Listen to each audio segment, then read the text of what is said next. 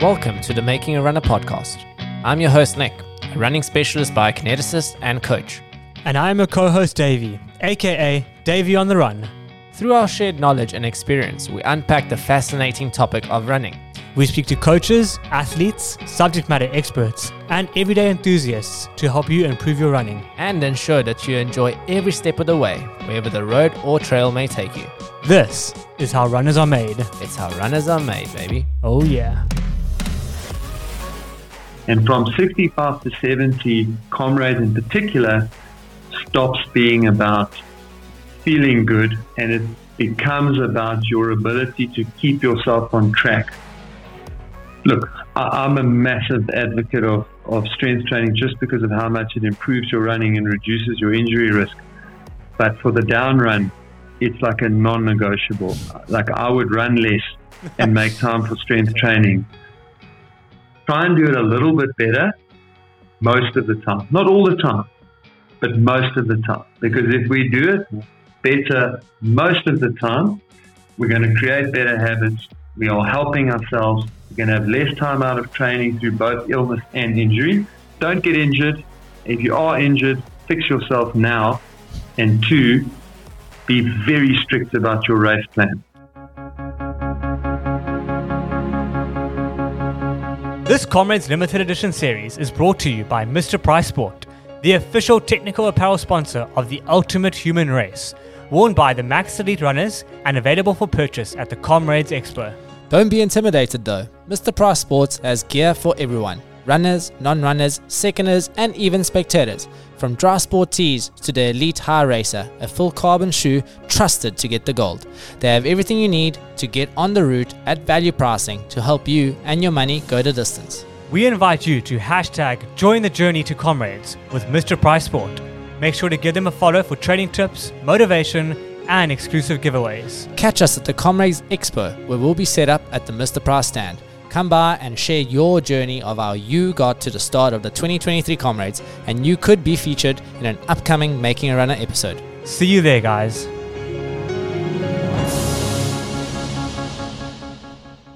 Nicola! Davey on the Run. Davey on the Run. I haven't been called that by you in a while. How are you? Yeah. I'm feeling good, eh? 5 weeks to go to Comrades. Is it 5 weeks? 5 weeks. My God, I after this conversation, I think I'm spiraling a bit, doing a classic Dave spiral. But as you'll learn, Coach Parry says, a nervous runner is a good runner. a fearful runner. I'm petrified, so I'm going to do very well. As a good Comrades runner. And guys, Coach Parry, for those of you that don't know, is one of South Africa's most widely recognized coaches. It's someone that Nick aspires to as a coach. For sure. He's the official Comrades Marathon Coach. He's also a Runner's World columnist, and has led teams to the London and Rio Olympic Games as well. So he's extremely experienced, knows exactly what he's talking about. And you can just tell he has a natural passion for the sport as well. He loves Comrades. For sure. So guys, this episode is focusing around the Comrades training, tips for race day, and especially the most important one I find that helps a lot is the route breakdown, because you got to know that route. You got to know what you're going in for. So, but guys, you'll also notice that this is a special edition series, and usually these are a bit shorter. But we honestly just had so many questions for Coach Parry, and he was nice enough to give us an hour of his time. So it's going to be packed with information. So if you're looking for answers, this is definitely the podcast to listen to. For those answers, and we hope you guys enjoy. Here's Coach Parry. If you love the work we are doing and the impact that Making a Runner has had on the running community so far, then why not become an official Making a Runner fan? That's right, guys. Making a Runner is now on Patreon. Although this started purely as a passion project, we have had to become realistic about the time and cost of running a successful podcast. And that's why we've decided to provide memberships where our fans can either make a pledge to support our work or receive exclusive behind-the-scenes content, discounts on racepass.com, as well as downloadable running programs to guide them along the running journeys. If you want to make a pledge and become a super fan of the show, make sure to go and visit patreon.com/makingarunner. Thank you for your continued support and enjoy the rest of the show. Lindsey, thank you so much for being here with us today and taking the time out of your hectic schedule, I'm sure, with 5 weeks to Comrades. You've got people left, right, and center needing your assistance. Yeah, so it's what I call paranoia season. So yes, lots of very scared people Paris haven't done paranoia. enough training or injured because they have done too much already. But yes, this is kind of moving into the next 5 weeks, and of course everyone's got their long runs planned around about now, or just done them, or about to do them. So yeah, we are properly Yeah. in comrade season. Yeah, the Dolphins have our route tester plan for this weekend, and a Yeah. lot of clubs in Durban did their route tester last weekend. So it's that iconic route tester time that everybody's so eager for. Yeah, you're getting those long runs in. Yeah. And that's what I wanted to ask, just right off the bat. I want to get stuck straight into the Comrades Marathon training part of this podcast. With 5 weeks to go to race day, would you say that the toughest part of the physical training is behind us, but the hardest part of the mental training is ahead? Yeah, so we're in a tricky phase because we are essentially in peak comrades training now. And because there's such a strong psychological component to this long run, it's important for a lot of people. It's almost like a rite of passage for novices and experienced runners alike. And so it also does get you into this frame of mind that you are tapering because, if you're going to run between 45 and 60 kilometers, you've got to give yourself time to recover from it, but also it's unlikely that you're going to have a bigger week than the week that has the long run. Yeah. So it does put you into a little bit of a mindset of we're in taper, and we absolutely have to allow some time to recover from that effort. But we do need to be a little bit careful that we don't taper too quickly in the initial stages because we know that, in the first 2 weeks, we freshen up a lot and whatever loss in fitness we have in those first 2 weeks is easily compensated for by the freshness. But beyond the 3-week mark, we really do start to drop off in fitness. So it is a little bit of a balancing act from here on in. And because of the psychological component, it certainly does push you to a place where you go like, okay, I'm ready, and you lose that fear factor sometimes. And so this last little bit, as you said, complete mind games going on as you kind of get through these last 5 weeks. It's the most challenging part of the training, I think, from my perspective, and I'm sure Davey will agree. It's just you just don't know. You got to just trust the fact that you've done the right amount of training up until this point, and bank on the fact that you are overcompensating to an extent, and you will drop a little bit of fitness, and you're willing to do that in order to have fresh legs on race day. And obviously, as you get even closer, like you mentioned in the last 2 weeks, it just gets so difficult, and you start getting all these phantom pains, and now you're worrying about things that you've never worried about, and your friend is now doing something completely different, so you like wondering, am I missing a boat here? So it is just such a mental part. But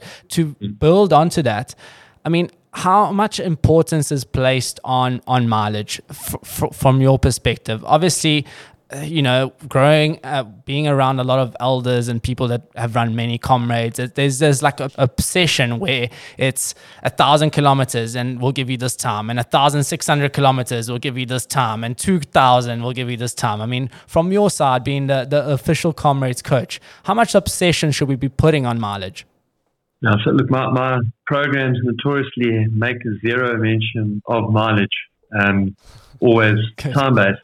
And that's largely because I really don't want people to get stuck in that mindset of having to do a particular number, and rather to treat their training from a point of view of where am I now, what have I done, what should my next steps be, and then, very much try to steer especially novices away from this idea of having to do a specific number, because if someone's into their 4th, 5th and 6th comrades, which is typically where you get your best comrades performance because you've had training over a good number of years, you've got good experience of the route, your body can handle the training much better, etc., versus, someone who's in their first year and trying to emulate that experienced runner's program, leads to things like shin splints and ITB and patellofemoral knee pain, and also just getting into Comrades really, really tired, and then not having a great first Comrades experience, just because by very nature of having jumped up your training so much in the first half of the year, you invariably end up lining up tired on race day because you had this magic number in your head that you think you need to get to a particular time. Yeah, it's a great point. I mean, I know a lot of runners become fascinated. Tunnel vision with trying to hit, a certain distance. I know I am one of them. So it's something that I've had to come to terms with and deal with over, this is my second Comrades now, and I'm trying not to become so fixated on it. So time and mileage is one thing, but then what about the key factors of a training block? So obviously, we're talking about running the distance and all of that, but what would you say is most important? Obviously getting those long runs, those track sessions, speed sessions, or is it a good mixture of both of them? So it does depend a little bit on where you find yourself in the field. And when I explain this to people, I always talk to them in terms of percentages, because if we're talking about people like you trying to get a silver medal, so clearly no family, no friends, so you've got a little bit more time to train, okay? But essentially, if we're talking about that's 5% of the field, and that 5% of the field needs very different training to the other 95% of the field. And if we look at 50% of the field finishes after 10 hours, again, we're talking about a very different group of people in that 50% versus the 50% under 10 hours.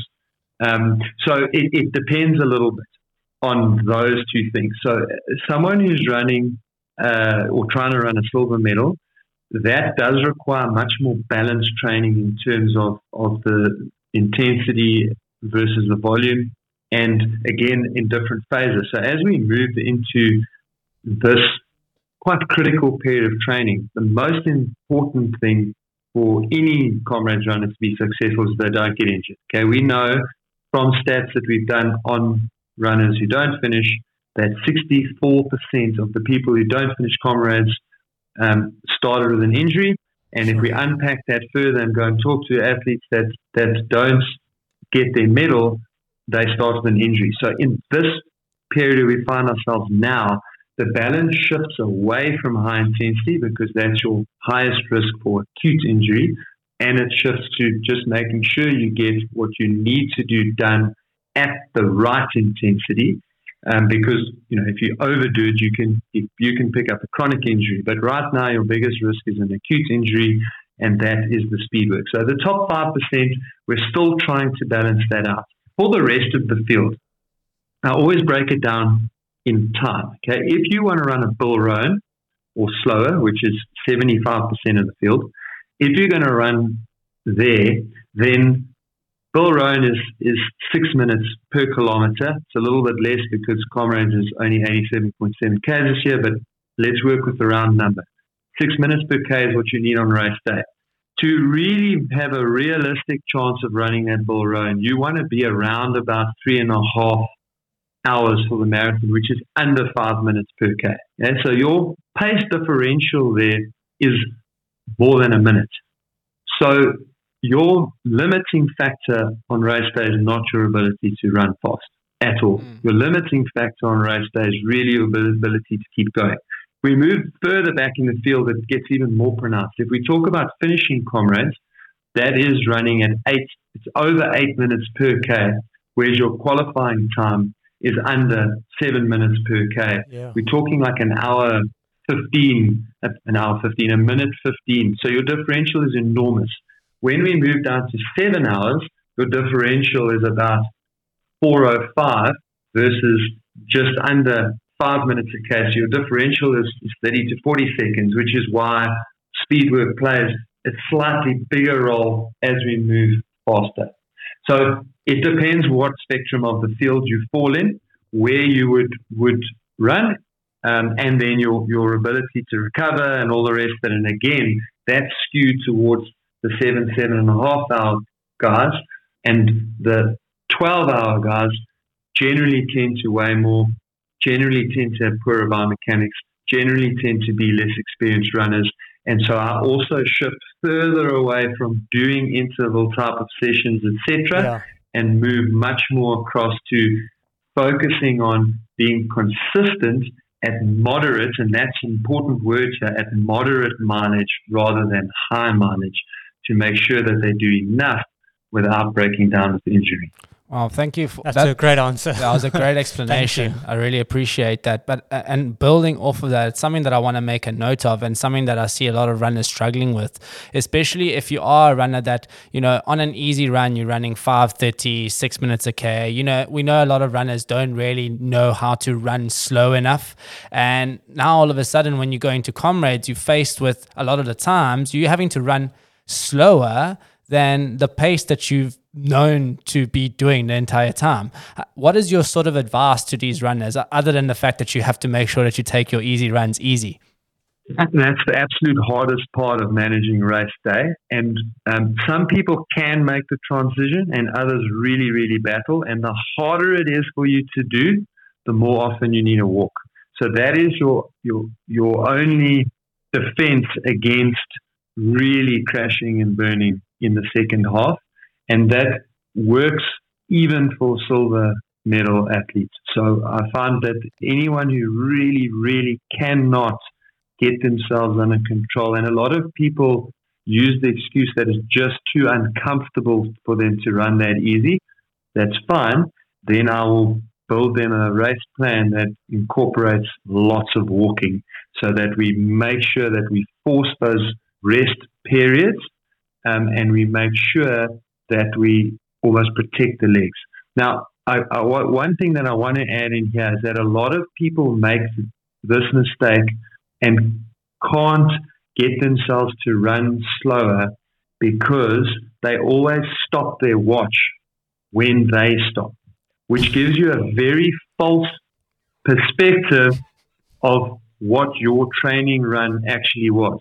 So when we are training, when you go out and do your 36K training run on the weekend, if you're stopping and going into shops, etc., stopping and waiting for people to catch up for you, and you're stopping your watch, you are fooling yourself into what your average pace was for that run. It wasn't that. And I find that people who make this mistake the most are Bill Rowan hopefuls. Okay, so they're the people who almost convince themselves.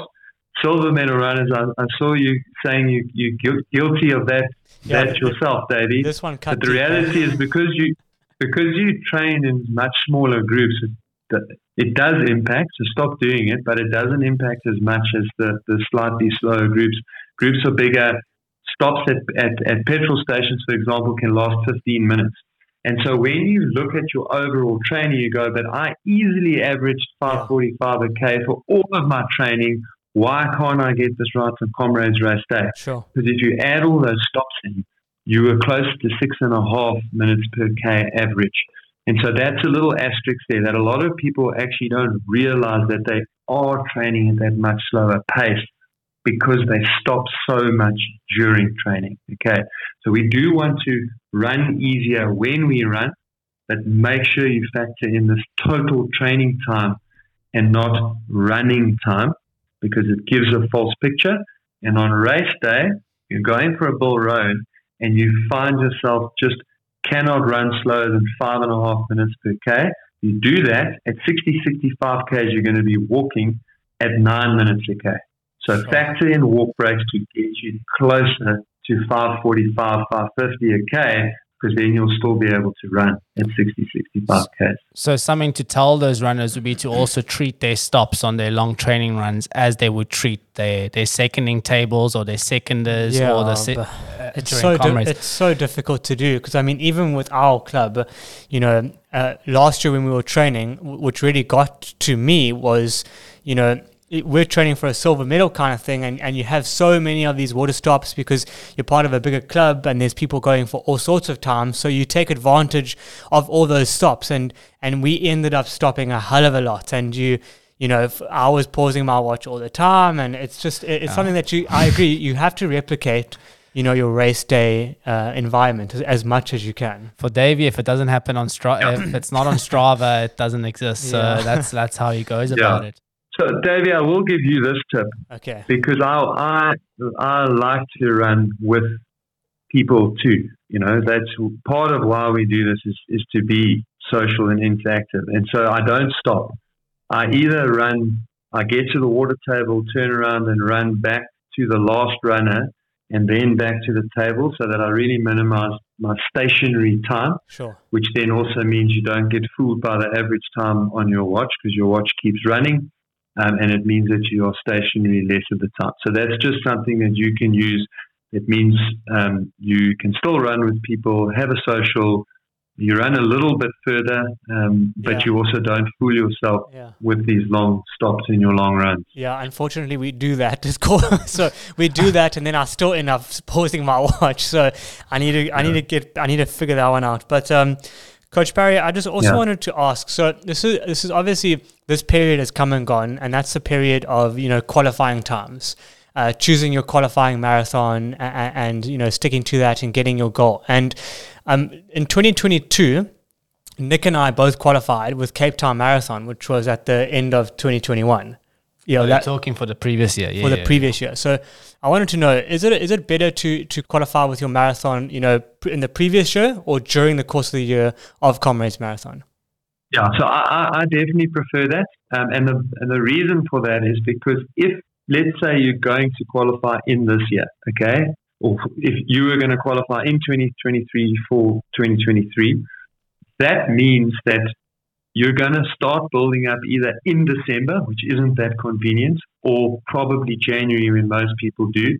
So that means that your window for qualifying is probably somewhere between the end of February and the middle of March.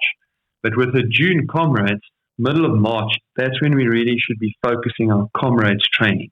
Okay, and to qualify and run a marathon hard, you need time to recover.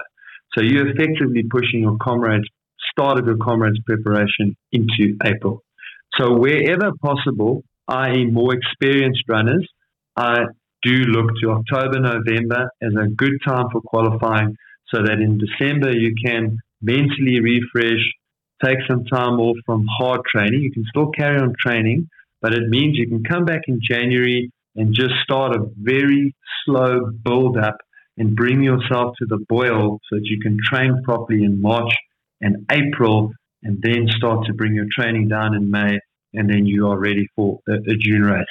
It was difficult last year because if you ran Comrades on the 29th of August, to get yourself ready for a qualifier in October would have been silly. Yeah. So for this year, we had to do it a little bit different. But again, now that Comrades is back in its home in June, I would encourage people to try and qualify in October, November, with a little asterisk for novices, people who start running after Comrades because they want to run Comrades, they've watched it on TV. They need more time to build up so that they don't get injured, but at the same time, they probably shouldn't race a marathon all out if they don't need to get their qualifying time in. But for the majority, October, November, that's the time to get your seating. Yeah, I mean, we've done both of it now because in 2021 we did the Cape Town Marathon back end of 2021, and then Comrades was in August, and for me it felt like such a long build up, and I feel like I got burnt out towards it, and it wasn't a good experience. But then this experience for me this year has been so much better, especially with two oceans in the middle, because it's been something that for me I was able to focus on that. So it broke the training period into two, because you started training for two oceans in say February and March, April, you came and you did two oceans, and then when we finished oceans, it's like 6 weeks to go until Comrades, and it's just, for me it was like, do two oceans, refocus, and now Comrades is just around the corner, and you haven't been fixated on just doing Comrades because you've broken it up. So I know there's a lot of people that obviously say you shouldn't do both, or you should do both, or depends on what time of the year two oceans is. But just quickly, I wanted to get your opinion on that, doing both in the year. So look, the good thing, I know it's caused upset in the running community for different reasons. But the good thing is that Oceans isn't actually going to move around anymore, which makes it easier for runners to plan. Okay, it does mean that it's now always going to be a little bit closer to Comrades this 6 weeks. So again, for me, if you're going to race both, you have to accept that there is going to be some compromise on Comrades. Okay, but what does that mean ultimately? If someone like you is training for Comrades and you're very borderline on Comrades, you might not want to race Oceans, because even at 6-7 weeks, there is going to be some carryover into Comrades. Okay, so it's not ideal, but lots of people do it. And the trick then is to make sure in those first 4 to 5 days you like almost get tunnel vision on your recovery. Make sure you recover as well as you can. And then in this next block, your focus then needs to be on the kilometers, not as in total chasing kilometers, but in your plan. If you look at the plan that you plan for yourself, your focus should be on getting those sessions done, but not worrying about the intensity. If you've run 56 Ks at 4:15 per K, you've gotten a silver medal. I'm not sure what time you ran, but even if you ran close to 4:05, 4:20 per K for 56 Ks, then you know 4:55 for 90 Ks is not going to be a problem unless you run out of endurance. So in that last period, then you will move away from focusing on speed and make sure that you get your plan done at an intensity that allows you to do it without getting injured or more tired than you are straight off the Ocean. Yeah, that makes sense. I think it also just speaks of the experience that has built up over the years. I mean, Davey did run a 3:53 at Oceans. So, he had a really good day where, like you say, a lot of novices, maybe people that aren't even running, going to watch Comrades this year. They're going to want to do Comrades the following year. They're going to want to tick all those boxes and build up quickly. But as you mentioned at first, it takes 4 to 6 years of experience in your running journey to actually be able to learn from the mistakes that we make and learn how our body reacts to certain types of training and what we like to do better and what we need to focus on. And talking about 2 Oceans in particular, and I mean any ultras thereafter, what is sort of your take on ultras in your training block for Comrades? How many ultras do you think people should do, or what's your take there? Yeah, so look, I always tailor this advice to the majority. So I'm talking to 80 to 90% of the runners when I say that in the build-up, which I include the whole first 6 weeks of the year, but in that build-up, you are looking to do 3 runs of 42 Ks or longer. So that I would split up into 2 marathons and an ultra, or 2 ultras and 1 marathon. That's not so important for me. But effectively what that typically means is that we're looking to do that late Feb, early March, April and May. So those are for the majority. That is what I would be looking at. And I'm really not a believer in this 60K long run. Again, I'm talking about the vast majority of the Comrades field rather than the 7.5 and faster. So your Isabel, Ross Kelly and Silver athletes, different conversation. But so that's my general advice. 3 runs and spaced at least 3 weeks apart. So I really like to have 4 weeks between these long runs for the general runner, and that's how I build my plans. Cool. I think it also just comes down to what you said in the beginning in terms of building your plans based around time on your feet rather than just looking at mileage. And, if you take someone like Davey or a silver runner looking to do 50, 60 Ks, they're going to still spend a hell of a lot less time than a 12-hour Comrades guy trying to slug his way to 60. That gets to a point where the mileage, does more harm than good. But building... Yeah, so very few people grasp that, Nick. Honestly, that's literally the nail head scenario. Hit the nail on the head.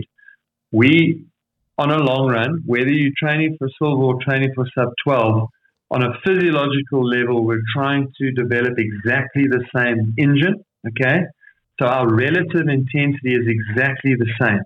But if I run 50 Ks and a 12-hour runner runs 50 Ks, that is exactly it. Our relative exposure is completely different, and therefore the training load on the 12-hour is enormous compared to what it is for me. So you've literally hit the nail on the head why time is a way better element thing to focus on rather than mileage. Yeah. And if we continue on this along this conversation, you know, when you're training for a half marathon or training for a marathon, you're getting your long run in, you're getting close to the distance. Let's say if you're training for a 42, you may be doing a couple of 30s, a 32 or something along there. But now for Comrades, you're doing a 42, a 50, maybe if you've done Oceans 56, you still got a hell of a long way to go to get to the finish. I mean, you're only in Hillcrest by the time you're done there. So how do you coach your runners mentally through that? What is sort of the ways that you get them to think about that? So the main differentiating factor there is the relative intensity. So when you race a marathon, if you had to try and think about doing another marathon straight away, it's basically, we're talking about a physical impossibility, okay? But when you move from racing 42 to 56 even, once you do that 56, you are knackered at the end of that 56, but the change in relative intensity means that actually how you feel at the end of the 56 is actually better than when you're racing a 42. But again, when you shift that change in relative intensity, you know, as a coach, you know that athlete's not going to feel anywhere near how they felt there until around about 65 to 70. And from 65 to 70, Comrades in particular stops being about feeling good, and it becomes about your ability to keep yourself on track. And that's where I always tell people, if you want to get your goal at Comrades, you need to be desperate to get your goal, because it's very easy to go to plan B. You know, everyone except the marginal sub-12s will finish whatever decision they make. But you have to be desperate for what you want to do, because there isn't any way to physically prepare yourself and lead a normal life and not get injured without getting to a point where you're very, very sore. And I had a couple of failures at Comrades before I started nailing my Comrades. And what made the difference was this conversation that I had with my dad. I was like, Dad, I don't get it. I've trained like this, I've trained like this, I've trained like this. The result is the same. I get to 65 Ks and 65 to 70 Ks, and it just really hurts. And he was like, oh, yeah. He said, that's interesting, you know, like when we used to race Comrades back in the day, you know, if we only started hurting at 70 Ks, we'd say that's a really good Comrades. If we were hurting by 60 Ks, it was an okay Comrades. If you were hurting before that, then we know we had a really shit day. So I was like, okay. So basically my dad's just calling me a wuss because actually I need to suck it up. And what my advice that I give to my athletes is, when you get to that point where you feel like that, run another K. Because when you get to the end of that K, what you'll see is you haven't slowed down at all. It doesn't feel great, but you haven't slowed down. And if you then just grind it out for another 5 Ks, you'll realize I'm almost at the finish. I need to grind this out for less than an hour, and I've got the time that I want to. And that is the key to finishing Comrades. And there isn't anything you can physically do to not have that discomfort. You can do strength training. That'll make a huge difference. You can pace yourself properly. That'll make a huge difference. You can prepare properly. It'll make a huge difference. But you will still get to the point. And the better you do those 3 things, the further that point is. But you will get to that point, and you'll have to make a decision. And then it's this that's going to get you. It's going to be your head. Sorry, you guys can't see me. No, we can. No, you guys can see me, but the people listening can't see me. We're going to make sure we get a video out of that. But Coach Parry, you actually made me a bit physically ill just describing that 70-kilometer mark. And it's so interesting what you just said. It's like you know the pain's going to come. It's going to hurt, but it's like about when it comes. For me, last year I was at the 40k mark. So going up in Tunga. Your dad would have said that's a really bad day out. Nick's came, I think, at 70k. Yeah, 75k. So about right. Yeah. But yeah, it's about doing what you can do to prep for that inevitable pain cave that's going to come, and then it's just a lot of mental strength as well. Something that you did mention there, the importance of strength training, and I want to just pick your brain quickly in terms of the up and the down run. Obviously, this year we have a down run, and for the foreseeable, we might have down runs. But in terms of the importance of strength training, do you think there's a difference in the up and the down, and obviously the leg action and how it affects us? Absolutely. And look, I'm a massive advocate of strength training just because of how much it improves your running and reduces your injury risk. But for the down run, it's like a non-negotiable.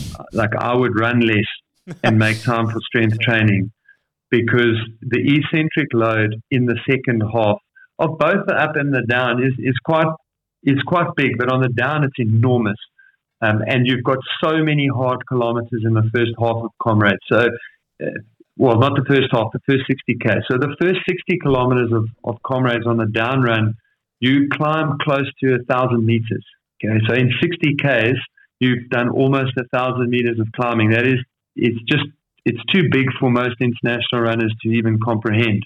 And so you've been softened up by the 60Ks, and then you've got almost 37 kilometers of downhill. And strength training is gold. And I'll tell you right now, if there's one single thing you can do between now and race day, because there's still enough time, in 4 weeks, you can make a huge difference to your strength training. So if there's going to be, if you want to change something now, we always say don't change, nothing new. The one thing you can do now, because there is still enough time, strength training. Because that was going to be my question, right? Like, I appreciate what you're saying. Okay, I do. I mean, if I'm going to listen to advice from anybody, it's not my coach over here sitting next to me. It's the man. It's the Comrades coach. No, I'm joking. I value your opinion, Nick. But so I was going to ask, is it too late? And you're saying, no, it's not too late. So please just give me a top line summary of what I can do to get as much benefit in these 4 weeks, because I'm going to do it. Don't go to the O's and the Bluff and ask them for advice for these last four weeks. So we don't need you. We don't need you throwing weights around in the gym. But honestly, look, Nick's a bio. He comes from a bio background. So you really want to get stuck into a bit of functional movements, and you want to look. I don't always necessarily think that like the high rep range, lower weights are always the best way to train, but in this scenario it is, because it's also going to reduce your DOMs. So you want to get in there and do some moderate weight, higher repetition, so that your legs get tired but not sore. And that's going to be the best way for you to manage. You do want to focus on your legs, but for Comrades, do not underestimate the importance of your upper body helping you to maintain your rhythm in the final third. So you want to do some upper body, but focusing on the lower legs. So that's the kind of high level look at it. Thanks, Coach. Thanks for that, reiterating that. I can feel Davey sweating, and I'm. And you know what? I find myself in this position twice now. All right. Yeah.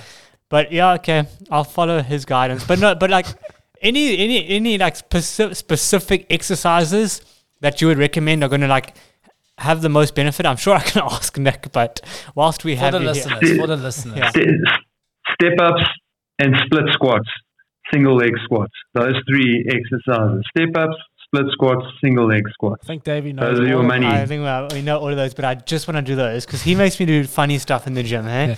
All right. Okay. So yeah, we've been over the importance of that strength training and how it's actually not too late.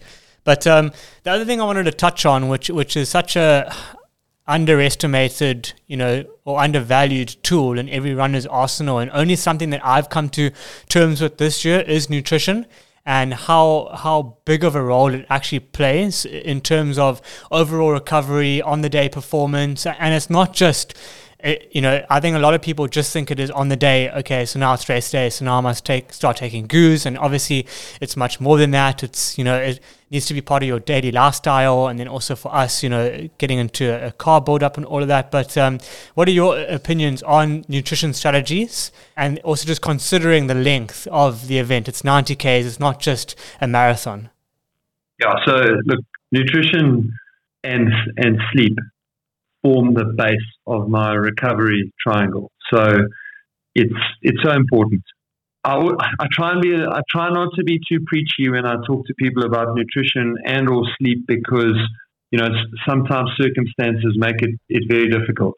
But the key message is that we can all do a little bit better, and by doing a little bit better, you are going to give yourself a huge hand up in terms of your ability to recover and not get sick, and then to practice for race day, because that's the one thing that people don't understand. We are highly adaptable. If something doesn't, like, you go on a long run and taking things in doesn't feel particularly good, or having breakfast, probably having something to eat before a race or before training is probably the best example of this. If at first you really just don't like it doesn't make you feel good, if you persist with it, you will get better at it. Okay. Now, for something like Comrades, which is going to be 12 hours long, really getting a good fuel in the morning before you actually get out there is going to make an enormous difference. So that's a classic example of if you fuel properly before, it's going to help you through the whole training process, but it's really going to help you on race day. Okay? If you get into the habit of fueling well after each training session, that's going to put you in a really good position for recovering from training sessions and being ready for the next training sessions. And it's also going to put less pressure on you for the rest of the day to be perfect. Yeah. And so again, my message when I'm talking about these things is to say, listen, try and do it a little bit better most of the time. Not all the time, but most of the time. Because if we do it better most of the time, we're going to create better habits. We are helping ourselves. We're going to have less time out of training through both illness and injury, and we're going to be much better prepared for race day. And the final thing that I'll say about race day nutrition, and Nick spoke about it much earlier in the pod, and that's that the intensity that we do Comrades at is lower than anything else we do. And if you don't create opportunities in training to take in nutrition at that intensity, you're going to struggle to know what the right amount of nutrition is on race day. And it's probably one of the key factors in nausea on race day is that you probably need slightly lower amounts spread out over longer period of time because of the drop in intensity on a race day versus even in your normal easy training rate. Yeah. No, I mean, it makes so much sense. I just wanted to touch on something that you mentioned there, which is a whole separate topic, is sleep. And I think it's something that a lot of us don't think about, is because you get into this training block, and us as runners, we're always complaining about how tired we are. And especially in Durban, we love to run at 5 a.m. For some reason, it's 5 a.m. In Joburg and Cape Town, it's not. I just want to mention that. They run at like 6 or 7. But if you're training at 5 a.m., going to bed at 10 a.m., waking up at 4 a.m., that's 6 hours of sleep. And it's no wonder we are always just so tired. So even something that I've noticed is like just making sure that I'm prioritizing that and like not being so pressured to run at those early hours and get your sleep, because they do just play such a big role in keeping you going and keeping you able to perform and recovering. But yeah, it's just something that I wanted to shout out because it is a very important topic as well. Yeah. I mean, it's important to clear up though. Those in Cape Town don't work, so they only run at like 8, 9 o'clock. I don't know where you're getting the 6 o'clock from. But Coach, I want to get on to your novices. So obviously, I don't know what the numbers of novices this year are. I don't know if you know, but obviously we have 20,000 entries. I think it was 4,641, and I might be a couple of tens up, but I asked that a few weeks ago. That's why I've got fairly close to that number. So let's call it a quarter of the field this year is going to be a novice on that. And I mean, there might be people that have attempted the race before and haven't finished it. But where do you find that most runners go wrong on the day? Pacing, without question, because it's so difficult to understand what is easy enough. And there's a second element to that, and that is that a large number of those 4,000 plus runners are starting in G&H. And that brings its own pressure because of the time lost to get across the start line. So, we've spoken about injury. So obviously injury is huge. So we know 64% of the Oaks don't finish. And we know that 50% of the people who start in H don't finish. Sure. So when we combine those two stats, we know that a lot of the people at the back of the field are starting with injury. So that is a big factor. But then on the day, assuming you're not injured, what is your other big risk factor is panicking when you lose your 8 to 10 minutes to cross the start line, panicking and trying to get yourself back on track. And instead of using all the way to 80 kilometers to get yourself back on track, you want to do it by the first cutoff point. And Comrades actually stagger those cutoff points out so that you only have to be back on track at 80 Ks. And if you use the course, and literally run the course, you will probably be back on track before Pine Town.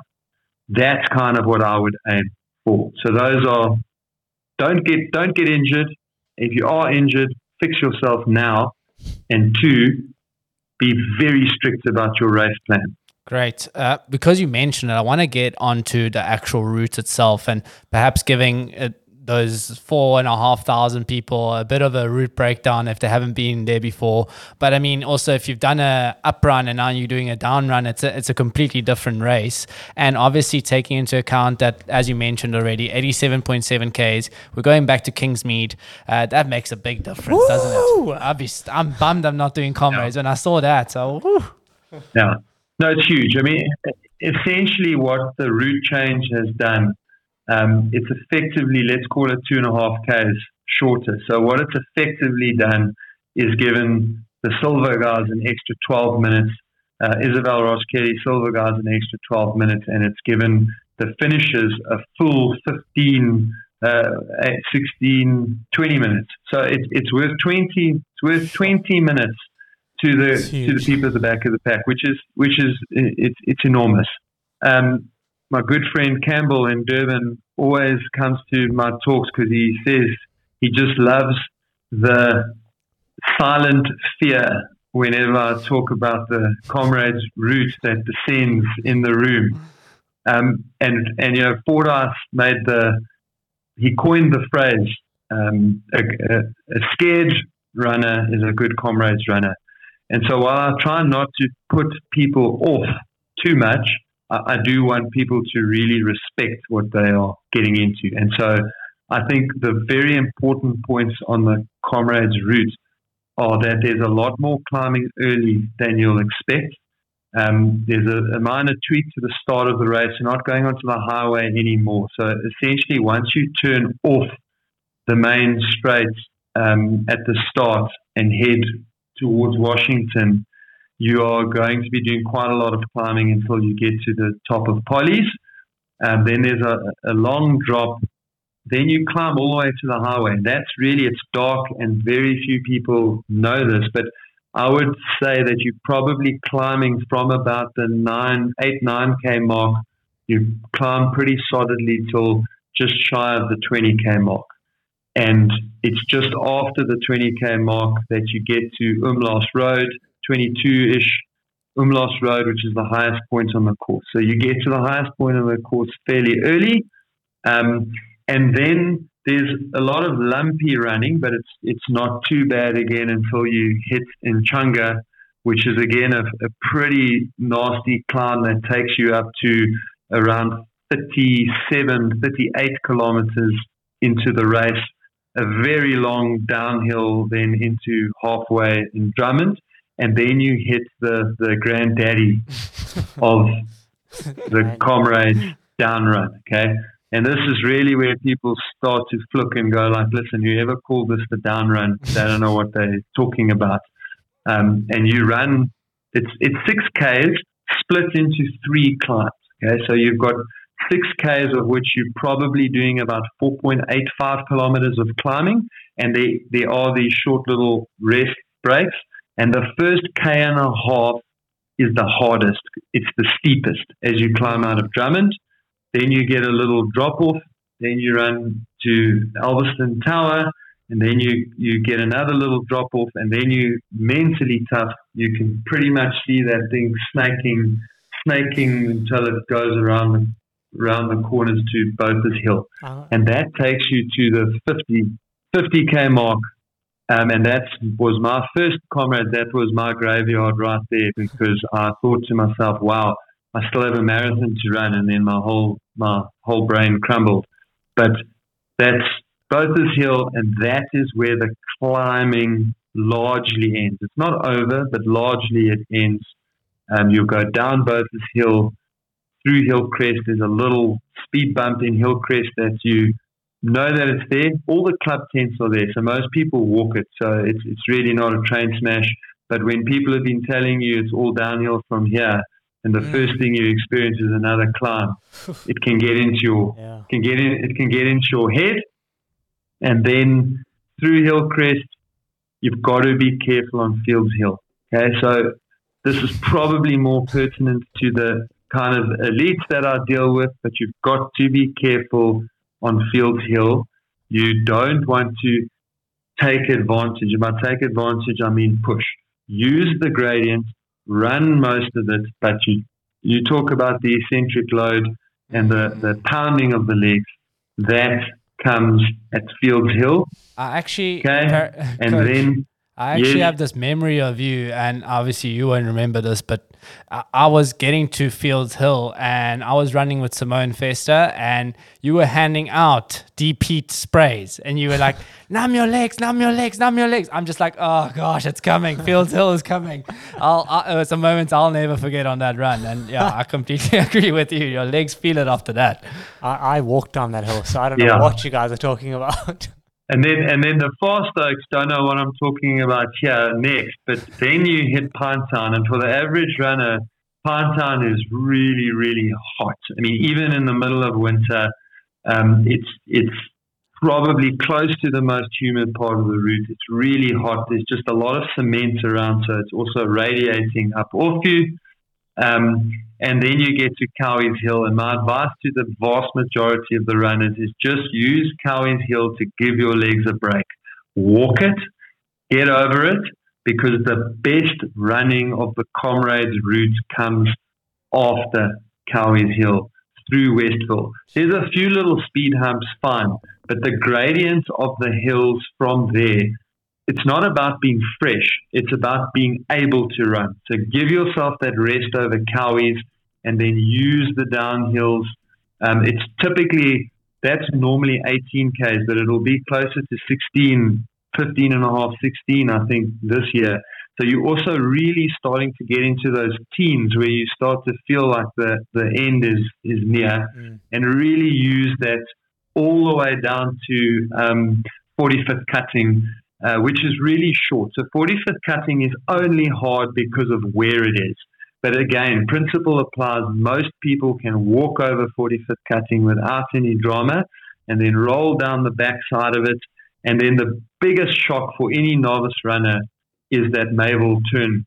As you get to the bottom of 45th cutting and you've got to get up onto the highway, look, it's not even 100 meters, but it looks like the Great Wall of China when you are standing at the bottom of it. So just it's there, it's short. Walk it, but yeah, I always mention that because it's a real nasty surprise for most. And then after that, I suppose the spectators aren't amazing. It is hot. You're on the highway, but again, this year it's going to be so much closer to the finish. I'd love to see the final measurements, but my gut tells me that it's going to be 5.5 Ks from the top of Mayville to the finish, and it's normally 5 Ks from Tollgate Bridge. So where Tollgate Bridge is normally a mental hurdle, I think this year it's going to be inside the last 3 kilometers. So, mentally you will be, what a pleasure. You'll be so close to the finish that I don't think Tollgate's going to be a factor this year. And then, as you mentioned earlier, the finish at Kingsmead, and besides being shorter, it's one of the top 3 running experiences that any human being can have in their life, and that's finishing inside Kingsmead. The noise is unbelievable.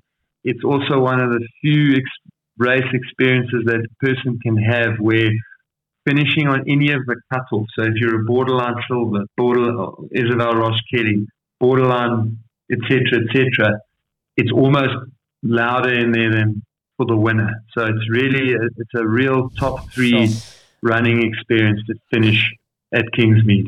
I don't know if you've given me joy and excitement, or if you've given me PTSD, because we just ran through all of that and I was just like, oh my God. Well, a fearful runner is a good Comrades runner. Fearful or petrified? Coach, thank you so much. I think you've put it in such a nice way. I think it was a fantastic conversation. We touched on some awesome points. And obviously your breakdown of the route. I think if our listeners can just take points there and make sure that they take the advice that you've given. And I mean, guys, this was meant to be like a 40-minute session, and we've held back on the questions here. There's just so much we could ask you, and we really appreciate your time. Obviously, the official Comrades coach, and you just have so much knowledge. So just thank you so much for taking the time to chat with us. Pleasure, always fun, and I'm really looking forward to getting to Durban in 5 weeks' time, and just interacting with everybody who's lining up. Awesome. That's great. Thanks, Lindsey. We really appreciate it. Thank you for listening to another episode of Making a Runner. We hope you enjoyed it and found value in the show.